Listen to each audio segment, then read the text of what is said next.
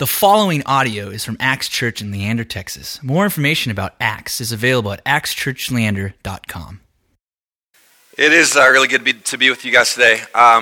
Before we put those Bibles away, though, we're going to look at one other passage. We're going to come back to Mark chapter 3, but open your Bibles to Romans 12.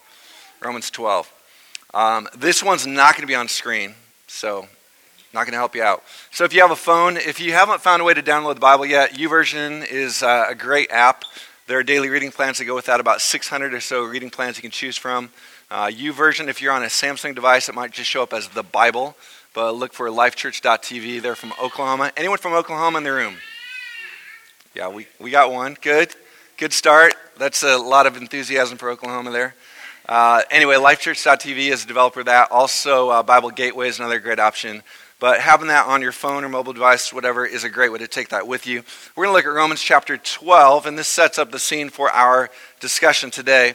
We're going to begin in verse 3, although verses 1 and 2 are great, some of my favorite verses in the New Testament. We're going to start with verse 3. This has a lot to do with what we're going to talk about today. So, here we are. I'm reading out of the New International Version, is kind of where I'm coming from here. For by the grace given me, I say to every one of you, do not think of yourself more, what? More highly than you ought. But rather think of yourself with sober judgment in accordance with the faith God has distributed to each of you. For just as each of us has one body with many members, and these members do not all have the same function, so in Christ we, though many, form one body. And each member belongs to all the others. We have different gifts according to the grace given to each of us. And so if your gift is prophesying, then prophesy in accordance with your faith. If it is serving, then serve. If it is teaching, then teach. If it is to encourage, then give encouragement. If it is giving, then give generously. If it is to lead, do it diligently. If it is to show mercy, do it cheerfully. Let's pray. Lord Jesus, we ask that you would show yourself to us today. You are the one who distributes the gifts. It is by your appointment. And as you send out your Spirit, Lord, we acknowledge that we receive gifts from you. Today we ask that we might apply those and we might understand them and that they might be given back to you. And so as we spend these next minutes together, come Lord Jesus quickly, for many of us who are here are waiting and not one of us will be disappointed. Amen. So if you think about those gifts, prophesying, teaching, encouraging, serving, leading, giving, which one are you? Just tell the person next to you, which one stands out for you?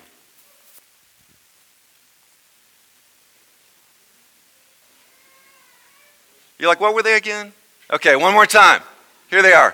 From Romans chapter 12, we have different gifts according to the grace given us. If your gift is prophesying, then prophesy in accordance with your faith. If it is serving, then serve. If it is teaching, then teach. If it is to encourage, give encouragement. If it is giving, then give generously. If it is to lead, do it diligently. If it is to show mercy, then go for it. Which one is you? Which one stands out? Who says leadership? Anyone? Okay, very common question I hear people say out loud is, I'm not sure if I'm a leader.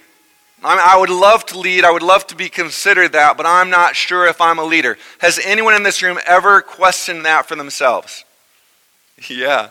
Both hands, Crystal. This is good. Both hands in the air. Yeah, it's a great question to ask. There is a lot of debate today as to whether everyone is a leader. I do a lot of leadership adventures. In fact, we're planning on the next one for this summer. We take a group of people off to some high adventure location, either a canyon or a mountain, and they're kind of pushed beyond their comfort zone. And then in that, they form community with each other, form this relationship with God at a deeper level. And I've had people say to me before, I would love to go with you on that adventure, but I'm not sure if I'm a what? Leader. That sounds great for those leader-type people, but I'm not sure that's me. It is a valid question. Specifically, the question whether or not they're given an outpouring of the gift of leadership, as we hear in Romans chapter 12, that might lead in turn to a vocation of leader. You may or may not see yourself as a leader, but I believe that everyone is called to lead. I believe you are called to lead. That's why I had you introduce yourself earlier as a leader. If you are a parent, anyone in the room is a parent? Anyone hope to be a parent someday? If you're a parent, you are a leader. You have influence, you have followers. If you are placed in charge of a group at work or at school, or maybe you're on a jury and suddenly everyone's looking at you going, I think this is our leader. That's a sign. You're called to lead. If you take the name of Christ and you go out anywhere into this world, if you take on that name, you are a leader. So let's just consider for a minute a definition of leadership. First of all, what is leadership not? Tell the person next to you something leadership is not.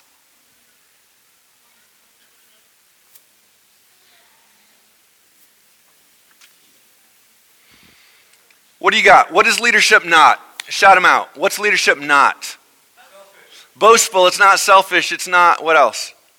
It's not power. It's not a title. Just because you're given a title doesn't mean you're a leader. It's not a hierarchy, a position that you might have within an organization. A lot of us want to move up in a company, but it doesn't mean if you move up that you're a leader. It also isn't a certain personality type. When you think of leader, do you think of a certain personality type? Maybe think Myers-Briggs or DISC or one of those instruments. You say, oh, those high D people, those are the leaders, right? Or this certain profile in Myers-Briggs, you go, well, those are the leaders. Those are kind of the take charge, the A-types. Is anybody an A-type? Yeah. If you're that personality type, you may or may not be a leader, but if you're not that type, you might also be a leader. I used to go on hikes when I was living in St. Louis, and there was one guy, he was in his 20s at the time, he was trying to figure out if he was a leader or not, this exact same question. And over the course of this trip, we were hiking on the Grand Canyon, over the course of this trip, he said to me, I figured out that I'm a leader, but he said, I don't lead from the front. He goes, I'm always at the back of the line. He said, I'm leading from back there. And I was always the guy charging on ahead, but he would be back there picking up the stragglers and helping people that needed some blister care on their feet, encouraging people, and he figured out he would lead from the back better than he would lead from the front. So a leader is not a certain personality type. Also, a leader is not management. They're not the same things. You can be a great manager and not a great leader. You can typically think of it this way. Managers have charge of things. Leaders take charge of people. It could be argued that to be a great manager, you have to be a great leader as well. And to be a great leader, you'll probably end up managing something. So what is leader?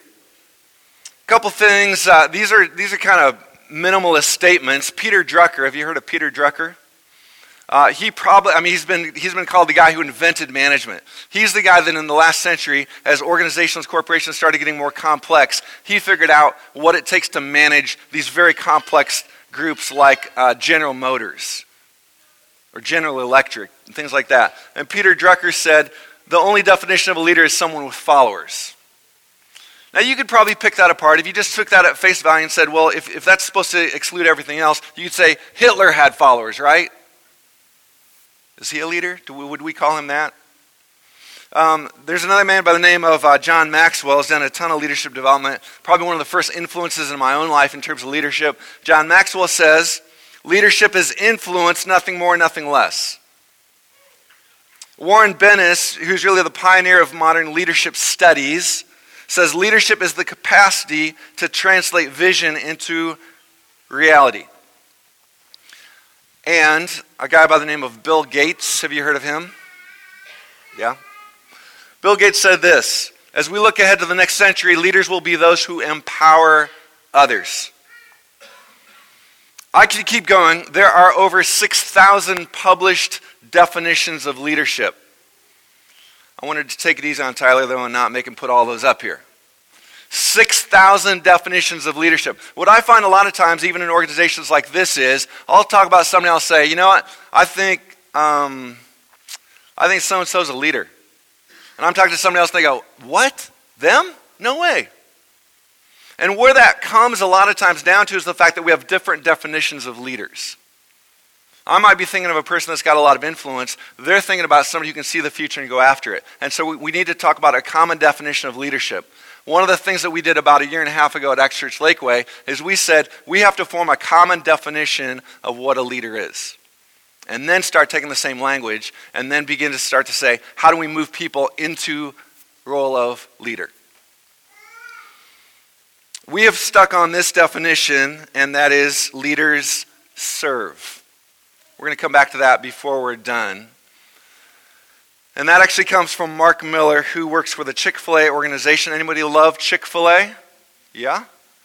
2 hands, Jesse, good. Great leaders serve, Mark Miller says. I get his daily blog. He knows more about leadership than I probably ever will. Great leaders serve. He's the vice president for organizational effectiveness at Chick-fil-A.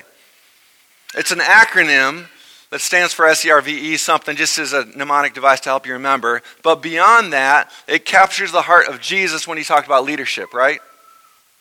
What did Jesus say? If any of you would be great, you must become a what? Servants. And if you want to become first, you must be slave to all.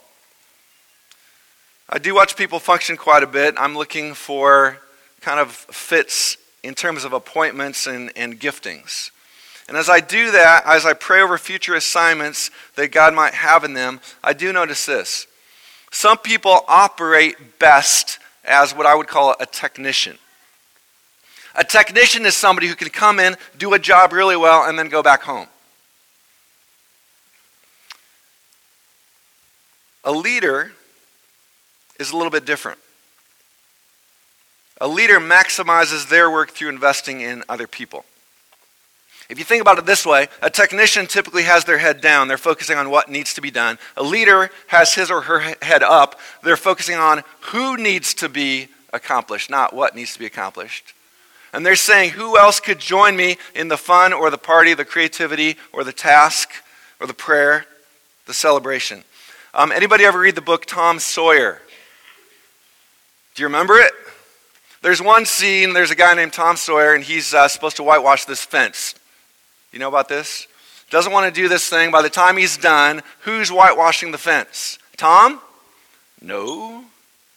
All of his buddies are whitewashing the fence, and Tom's sitting over there. Now, you might call Tom lazy, or you might call him a leader. I'm not sure about your perspective. And there's a little tricking going on in this story. He may not have done it out of great motivation. I actually had a mentor, one of the first pastors that really invested heavily in me. And he had this metaphor of leadership, and it was like this. If you've ever had like a countertop mixer, if you're making bread or cake, and you got the beaters going, there's the bowls usually going around like this, unless it's broken. Ours did these little spurts, and it'd move a little bit, then it'd get stuck, then it'd move a little bit more. But he said leadership is like this, because where the beaters are going in the middle, can anyone relate to this metaphor? Where the beaters are going in the middle, that's where all the action's going on. It's smooth and it's creamy, and it's starting to look like cake batter. On the outsides, though, what do you have? Crumbs. And all these crumbs are like hanging to the side of the bowl as it goes around. And Jen, what do you got to do? You got to help it out. You take a spatula and you move around the outside of the bowl, and you get all those things that are hanging on, kind of scared to the wall, and you move them back down to where the action's going. And that was his metaphor of leadership. I was in high school when he told me that. That stuck in my head to this day. To say, if the action's going on here, how do we get, sorry, don't see yourself as a crumb if this is one of you, but how do we get these people who are hanging on to the outside, how do we get them in the action where this is becoming something good? I think that's a great metaphor for leadership. So let me ask you a question. Was Jesus a technician or a leader? Tell the person next to you. What do you think? Was Jesus a technician or a leader? In other words, did Jesus just do the work himself, or did he empower others? Did he enlist, and this includes enlisting, training, he had to identify them, but then he had to train them, he had to send them, equip them for the work, and then ongoing coaching. Who said Jesus was a leader? Yeah, this one's kind of easy. I mean, we think we're supposed to say Jesus was a leader because he's the Son of God. All right, my questions will get harder. This is an easy one. Jesus as a leader. So for this, we're going to look back in the Gospel of Mark. If you're in Romans 12, turn over to the book of Mark. If you're doing that, just kind of take a glance through Mark's gospel. I'm going to give you a quick overview of a couple chapters. Chapter 1, there's no birth account. It just begins like this, the beginning of the gospel about Jesus Christ, the Son of God. And so John the Baptist came in the wilderness, preparing the way. There is no angel. There is no Bethlehem. There's no manger. There's no oxen or clucking chickens or straw. It just goes straight into this action. That's Mark's gospel. And so Jesus comes. He's certainly in chapters 1 and 2, he's doing the work himself. John the Baptist is baptizing. He's saying, repent then every one of you for the forgiveness of sins. And so Jesus also came to John and was what? Baptized. This is Jesus commissioning. He hears this voice from heaven. It says, this is my beloved Son in whom I am pleased. And then Jesus is immediately sent out to what? Chick-fil-A. Wrong. Where's Jesus sent? To the wilderness. There is no Chick-fil-A in the wilderness. He's sent out the wilderness to be what? Tested. And so by Satan he is tempted for 40 days. So here Jesus is, commissioned, he's tested, and then he's launched into the apparent need. He comes back and immediately he says, behold, the kingdom of God is upon you. Repent, believe the good news. And he starts healing. He starts performing miracles. He is at first glance a technician, right? But then right away in Mark chapters 1 and 2, he starts walking along. There are 4 guys fishing. What does he say to them? Nice job, guys. See you in church. He comes and says to them what? Follow me. Right? 2 sets of brothers. Just show off to the person next to you. Tell them what the names of the brothers are who are fishing. Just tell them. The reason why I could do this and just expose you is because you have a Bible in front of you, maybe. All right? What are their names? 2 brothers are Simon and... Simon is also named Peter. His brother is Andrew. And then the brothers, James and John. All right? There they are. And then Jesus keeps going. There's a tax collector, one of the most despised in that community. Jesus says to him, same thing, follow me. What's that guy's name? What? Matthew, also known as Levi. And we have immediately Jesus' action. He starts hanging out with Matthew and his friends. To the point where the religious people, the church people start saying, what's he doing over there? Jesus, you're with the wrong crowd. You should be now over here with us. Do you know what those people are like? Jesus knew exactly what those people were like. That's why he was over there, right? Apparently, there are some who are disciples, who are followers of Jesus, and others who are apostles, which means those who are sent ones of Jesus. It could be argued that you cannot be a disciple without being an apostle, but that's another message. So let's take a look. Mark chapter 3, and these phrases are going to be on screen for you. Jesus went up on a mountainside and called to him those he wanted, and they came to him.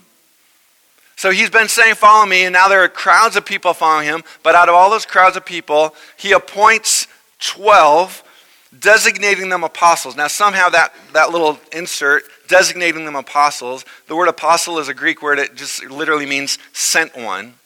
So whether that phrase is in there or not, the thrust of the passage is the same. He designated them apostles that they might, 2 things. Look at this. That they might be with him and that he might send them out. We're going to talk about those 2 parts of what Jesus did here. That they might be with him and that he might send them out. What I want you to first notice is that he called to them, or he called to himself those he wanted. There was no congregational meeting. There was no vote. Arguably the most important team in history, Jesus is forming and he is appointing. It's not a democratic system here. He is pointing out leaders. He's lifting them up. Why? That they might be with him. That's what you're doing now, right? I'm not saying you're with me, Jesus. I'm saying you're with Jesus, right? That they might be with him. This is, in the terms of the church, this is the gathering. What does the church say? Gather, scatter, serve? That's what this is. Or in the name Acts, adventure, community is this. This is being together. That they might be with him and then sending. That he might send them out. This is why this is attention. Some of you might know that Acts, along with Concordia University, it comes out of this tribe of the Christian church called Lutheran, right? And in some people say, what does that mean? Well, there's different things that it means. It has some to do with an understanding of the sacraments, but there's also this really important thing about paradox. Those who have this Lutheran identity are really good at holding things in tension. Because we love to get rid of the tension. We say, well, these two things are in contradiction. Let's just get rid of that one, and then life will be really easy. To have a Lutheran identity means that we hold these things in tension. Are we with Jesus? Is it about discipleship? Yes. Is it about evangelism, sending a mission? Yes. Well, which one is it? Yes. And that's where we find ourselves here. Great passage, Mark chapter 3. Some of you might know that Mark chapter 3 reflects our Acts strategy, which is one of multiplication. You know already that Acts Church Leander is not the end of the line. I said that this launch team came out of Acts Church Lakeway. Well, a new launch team is going to come out of Acts Church Leander, and a new church will be formed within the next 3 years. Lakeway has already talked about their next launching and how that might look. Gabe and I will be together with an Acts Church Network team, board of directors this week, to talk about next church planters. We realize that this multiplication strategy only happens as we do three things. Multiplying followers of Jesus, that's discipleship. Multiplying leaders, and through that, multiplying churches. And if we're not doing the first two, certainly the third one will never happen. So your wheels are hopefully turning by now, so let's make this question a little bit harder. Which one are you? Are you a technician or are you a leader? You don't have to tell me what it is, but who thinks they have an answer to that question already forming in their mind? Yeah.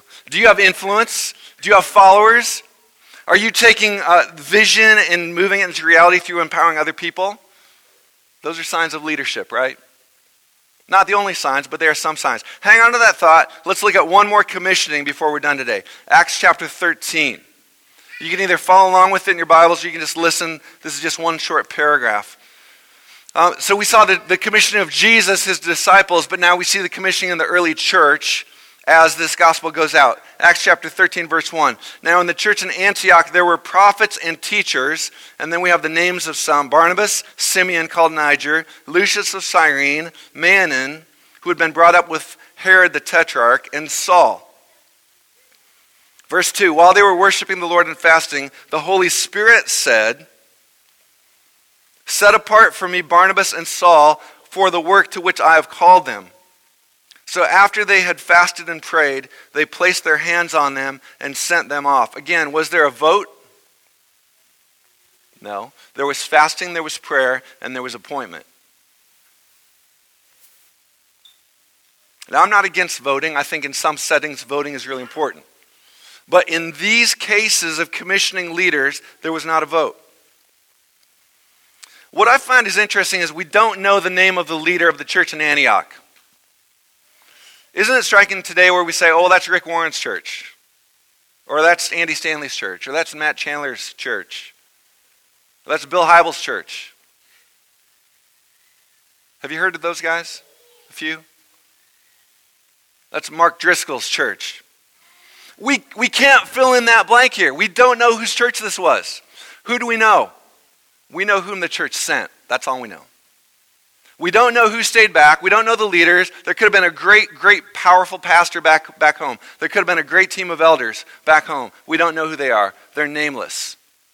But we do know who they sent out. Is leadership your vocation? I'm not sure. But I do know that we are called to grow in leadership. And for this, we must grow in humility. What was that Romans chapter 12 said?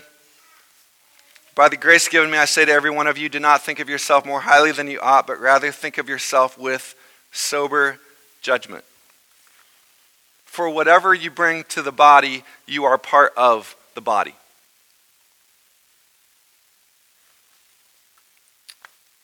I want to close today with this acronym.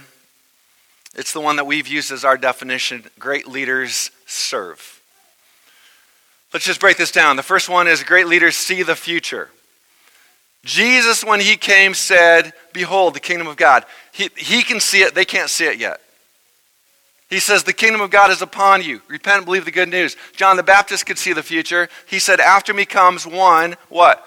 Whose sandals I'm not even worthy to stoop down and tie. There's one coming after me. That's when you're going to worship. John could see the future. Jesus could see into the future. And for leaders, there's this, what we might call a holy discontent between today and tomorrow.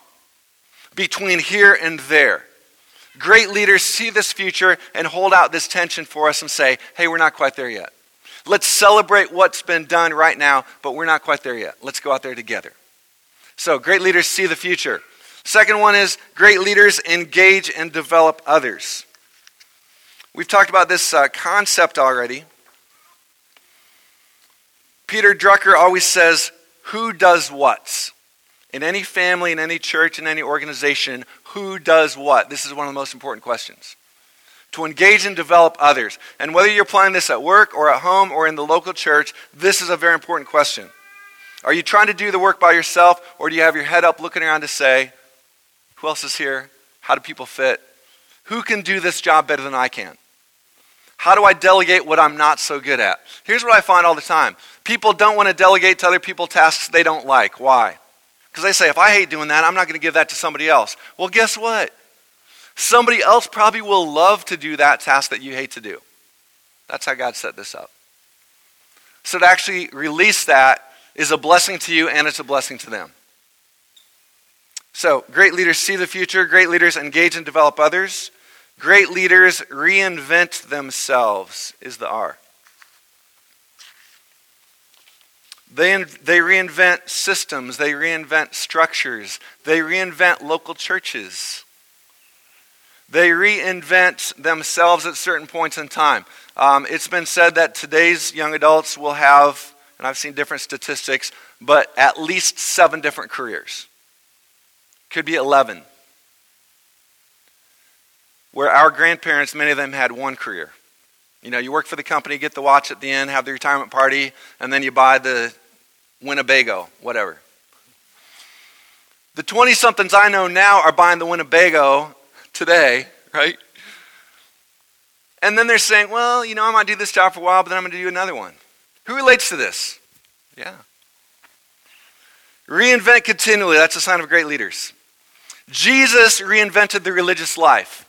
Who did he call? Fishermen, tax collectors. He hung out with the sinners, the prostitutes. He was reinventing the religious life. Look into chapters 3 and 4 of Mark's gospel, and you see him redefining the Sabbath. And they're saying, Jesus, you can't heal on the Sabbath. Jesus is like, really? Who's the Sabbath for? Sabbath's made for man. Man's not made for the Sabbath. So we see him reinventing. Great leaders, the V, value results in relationships. Results in relationships. Mark Miller says this, you will have a bias toward one of these. Who loves people in this room? Just put your hand up. Who loves people? Now, if you don't have your hand up, it doesn't mean you hate people, okay? But if you just absolutely love people, and if there's a task, the task is always going to wait as long as somebody's still around. Who's that? Okay. Great leaders value results and relationships. You will have a bias toward one or the other of these. Here's the key. Own your bias and build things into your life and your structure that will help compensate for that. I've actually made a shift. When I was in my 20s, I was the value, the people to the effect that, work might sit there for 2 weeks as long as there were people around. And I had to start putting in systems in place. I had to set up a system of setting goals and objectives. I had to find a way to celebrate and to structure my day and my week in such a way that I would be more effective. And now I'm a lot more balanced, but I had to do that very intentionally at a certain point in my life, and I still have to watch that. And our whole staff, in fact, the Leander staff as well, we do weekly goals. We do daily check-ins. We call them SUPs. And that's part of that structure so that many people in ministry love people to the point that they forget about some of the systems and the results. If you're a person that loves the results and can tend to lose people in the process, put in your date timer, your calendar, your iPhone, whatever it might be, put in your calendar, write that note to that person this week. or send 5 emails to people encouraging them. And just putting that into your plan for the week is a way to own that bias and compensate for it. Here's the last thing about great leaders. Great leaders embody the values. Let me ask this. What characteristics or tendencies do you have that you would not want to see replicated in others? Parents, if you're in the room, have you ever looked at your kids and said, "Oh man, what did I just see? That was me and I don't like it." Or if you're a leader at work, or maybe you've taken on the organization of a team, some other function at school, you look at what somebody else is carrying out, I think you always have to look here first and say, is that value being replicated because it's coming out of me? And in turn, converse, is if there are great values that I want to see in my employees, how am I embodying those things? What did Jesus do? In that same section where he talks about the fact that if they want to be great, they must become a servant to all, Jesus said this, "For the Son of Man did not come to be served, but to serve, and to give his life as a ransom for many." Jesus was indeed a great leader. Jesus both did it himself, he was a technician, but he was also a leader. I want you to know today that as we close, there's one very important part of what Jesus came to do that he could not delegate to anyone else. What was it? It was going to the cross.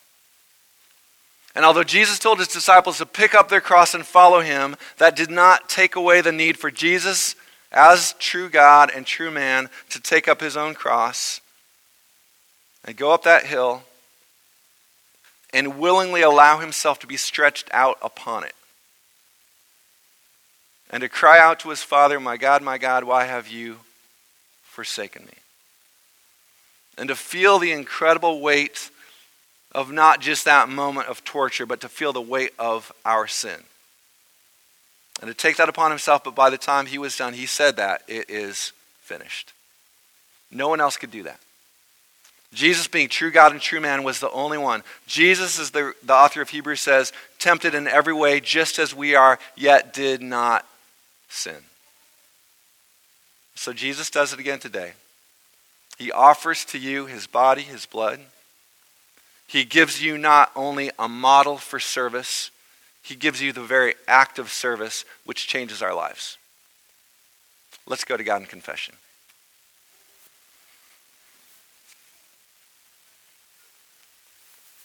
Lord God, Heavenly Father, we thank you today for the first article of the Creed, the one in which we acknowledge that you have created everything, all that exists. And in that, we understand that you have created understandings of management and leadership, which are not only meant for the secular world, for business, for corporations. They are meant for us to use in our families, our churches, our nonprofits, to advance the kingdom and the causes of the kingdom. And so, Lord, we'd pray that we would grow today in that understanding of leadership and that vocation of being leader. I pray that every person in this room might see themselves that way. They are people of influence, people that carry the cross out into this world. And so work through that. But Jesus, we also thank you today for doing the very act that changed our lives forever. Stretching yourself out upon the cross that we might in turn hear those words, your sins are forgiven. Go in peace. And so, Lord, may we, as we offer confession today, may we hear those words from you as well. That we might understand this great peace that the chasm caused by sin is taken care of. And that we stand with you through Jesus. May we believe it in his name. Amen. Thank you for listening to this podcast from Axe Church in Leander, Texas. Feel free to share this message with others and stay connected with us at axechurchleander.com.